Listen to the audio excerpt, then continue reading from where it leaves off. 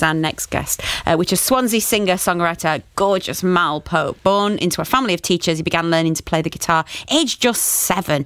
A few years later, Mal sent a tape of songs to John Peel, who invited him to perform at the BBC, which led to a recording contract with Elton John's label. Mal Pope, a very, very good welcome to Good Morning Sunday this morning. How are you? Yeah, well, a very good morning to both of you. It's a joy to be with you. Good morning, Mal. It's a joy to have you. How was last night? Swansea Grand, wasn't it? Yeah, it was great. The 125th anniversary concert, and they asked a lot of us who were there originally to come back. So that was great. You know, it was a fantastic night, and it's lovely to see a theatre full again. And yes. Theatre's been through so much. All theatre's been through trouble over the last couple of years. But for about a year or so, the Grand Theatre was a COVID testing centre. Well, last night it was full, packed on the stage and off the stage, and it was a joy to be there. Oh, I bet you didn't get to sleep very quickly. I bet the adrenaline was still up when you came off stage. It take you a while to bring it all back down. Now, the thing is, I knew I had to get up early this morning, so I came home, had tea and toast, and then I saw the Rolling Stones in concert on the TV. I was watching that as well, and that's the reason why. Honestly, Mal, I couldn't switch it off. No, it was brilliant. It was brilliant. There we are. We all love music, don't we? We all love it. Fantastic. And where did your love of music come from then? I think from my parents, my grandmother, Mavanwi. She was 4 foot tall and 5 foot wide. She played the pump harmonium in our little gospel hall. In the gospel hall that I was brought up in, people used to sing in 4-part harmony. It sounds a bit like the Waltons or like a cliche, but on the Sunday morning, we didn't have an organist. My grandmother took the morning off, so we used to sing in harmony. And so, and we'd sing Sankey's sacred songs and solos. Uncle Dan would be at the front. He'd pitch the hymns. And from a baby, I sort of found my own place in that 4-part harmony. So, yeah, my love of music started there, but really, I suppose, once my brother brought his guitar home from Spain, I was 7. I nicked it. I listened to his record collection, which was Simon & Garfunkel, Cat Stevens, Elton John, and all of that, and I was completely hooked. And I started writing my own versions of their songs. That's how it started. How wonderful. It sounds idyllic. I mean, those 4-part harmonies in the gospel hall sound like a thing of incredible beauty. There is something deeply spiritual about our music, though, isn't there? Whether you're a person of faith now or not, there's something that connects us with this kind of a sense of something bigger than ourselves. Yeah, and the interesting thing is you don't know your own culture, do you? You can see it in other people. I spent quite a lot of time in the Deep South and been to black gospel churches. In fact, I went to a church that was run by the Reverend Willie Morganfield. He was Muddy Waters' first cousin. Wow. And his church singing sounded like the blues, but with the lighter side of the blues. Yeah. And I hadn't really noticed as I was growing up how unique the sound of my church was, those harmonies. And it took me, when you're 16, your parents know nothing. By the time you're 21, you can't believe how much they've learned in the last 5 years.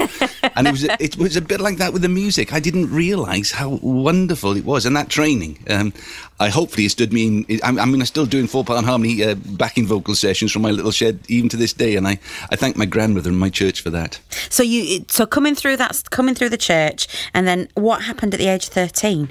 So I sent it to. In fact, what it was, I used to sing at the sort of like the youth, on a Sunday night after youth group. They'd put me on a little chair and they say, "Sing your latest songs, Mal." And I was 12 years old, and it was quite nice. And then one of my brother's friends said, "You should send your songs to John Peel on Radio 1." And this is completely true. I didn't know who he was because his show started at 10 o'clock. It was past my bedtime.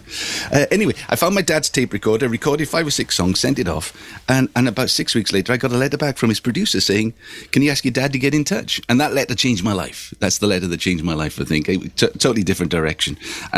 So we went up. All of us had new suits. 3 of us went. My 2 brothers and myself. We all went up to London. I met Jimmy Young, and then spent the afternoon with John Peel. Recorded a session.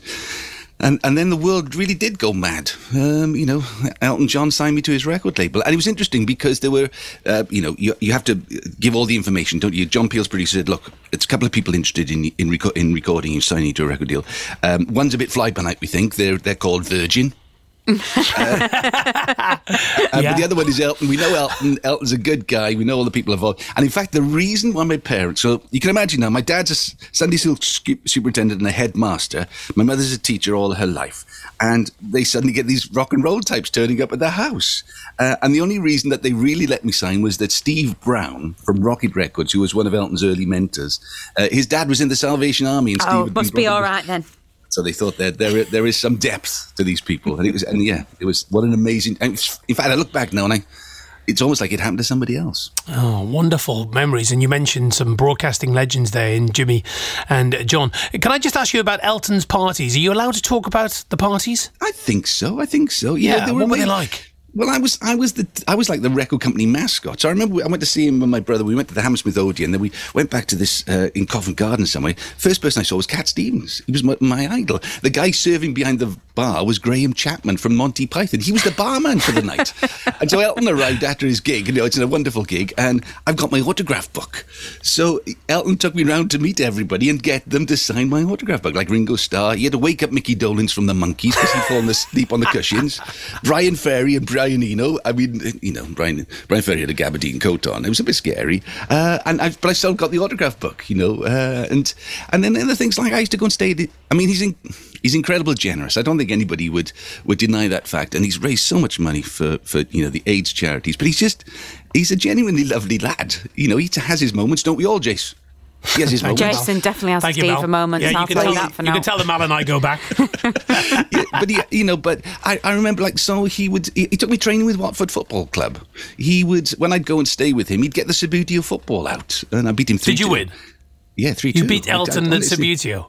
Yeah, he was much better at me at bar football. He was an expert at bar football. And the record company would do amazing things. Like I remember I was staying there doing some recording. I had the day off. They said there's going to be a special day tomorrow. There's going to be a cab come and pick you up. So they picked me up, took me to this big house, knocked on the door, and Pete Townsend opened the door.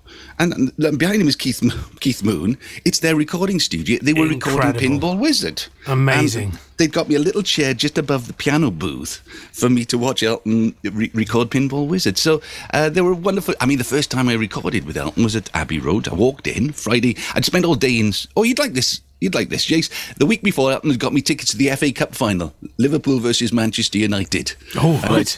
I'd stayed the weekend, and then I went back to school for the week. Came back on a Friday, nice and early, walked into the studio, and there's Eric Morecambe.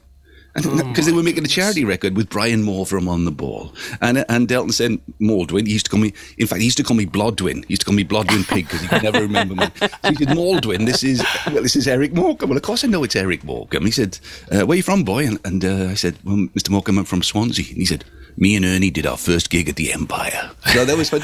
It was sort of, every day would be something completely bizarre. And but I was 13, 14, 15 years old and I took it in my stride. Amazing, Mal. It's Good Morning Sunday with the Reverend Kate Botley Hello. and me, Jason Mohammed. 8:33, very special guest today, someone I've known for years and years and years. We worked together on BBC Radio Wales. Mal Pope is with us, singer-songwriter. Mal, you have to tell us about Fireman Sam. How did that come about?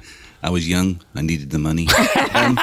Don't we all? Well, the thing is, S4C, as you know, Jace, Welsh language. Espedwar Ek. Da iawn, Kate. Well, da iawn, Kate. You know that Kate Welsh is developing very quickly. She did Iaith ar Daith on S4C, Language on the Road, the TV show. She did ever so well. I want to know about Fireman Sam.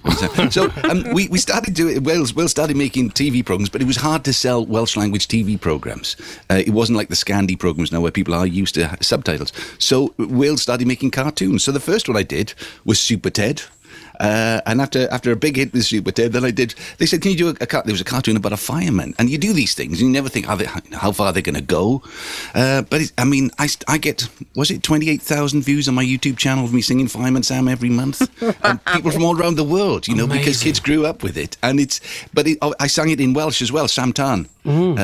So in some parts of the world where English wasn't quite so popular at various times of the last 40 years. Yeah. I'm known for singing it in Welsh instead. I think Al Jazeera used to play it in Welsh. So amazing. But I love the past. I like to visit it, but I don't want to live there. No. And Mike Young developed Super Ted, of course. Did he know which football team you supported when he gave you the gig? You think? Well, the thing is now then, Jason, you're a bluebird and I'm a swan. What this means, Kate, is we love each other like brothers, and you know how brothers love each other. You know how brothers love each other. So yeah. Hey, by the way, Gareth Bale scored a great goal yesterday. Jason thought he's opened his account. Thank you very much. Yeah. Well, he turned us down, didn't he, to go to Los Angeles, which we're very happy about. Anyway, let's move on, shall we? Let's talk about music, because we just played some Ollie Murs there, and you were watching the Rolling Stones gig last night when you came in from your gig. I was as well. What do you think about modern music, Mel? I love it. The thing is, you can get all old-fashioned and stuff, but I listen to everything. And the great thing is, I'm in my garden shed now. I do make records here that do go all around the world. Yeah. When I was a kid, it was harder to do that. My dad's Philips tape recorder with one tape. So you've got to embrace the technology, and we've all done that, I think, during lockdown. I was listening to Nina Perro last week, was it? She's talking about Paolo doing her lockdown records. We've all done them, but it's opened up new ways of making records. So all my band, and we've been together since we were teenagers, they've all got their own studios. So some of them used to email their performances in sometimes anyway, Jace, but this time they do it for real, and it's a real joy to make music, because I'm quite excited to find out what they will add to a song that I've written in my garden shed. Yes, of course. Of course, we're big fans here on Good Morning Sunday. We play a lot of your records, and I have to say, they're absolutely terrific. And what's the story behind The Border? Well, actually, it was inspired by, again, somebody that we both know, Beverly Humphries, the lovely Beverly Humphries, as I always call her. So Beverly is this remarkable character. She's an opera singer. She's a radio presenter. Her strapline for her radio program is "Bring Your Dreams," and you wouldn't expect her to have a different life. She looks after the homeless. She works in a food bank, and she's the trusted adult for 5 boys who crossed the Atlantic as children, unaccompanied adults, as they were called, unaccompanied children. And she was telling me the story about all of them, really, how difficult it has been and the struggles just to adapt. But they've all gone to be productive lives. They're in university or they're working. And I had a song, and it was the water. And that story about Paul McCartney. For ages, yesterday it was called Scrambled Eggs, because when you write a song, you just sort of like sing anything. And I had these words, water, water, water. And then I heard the story.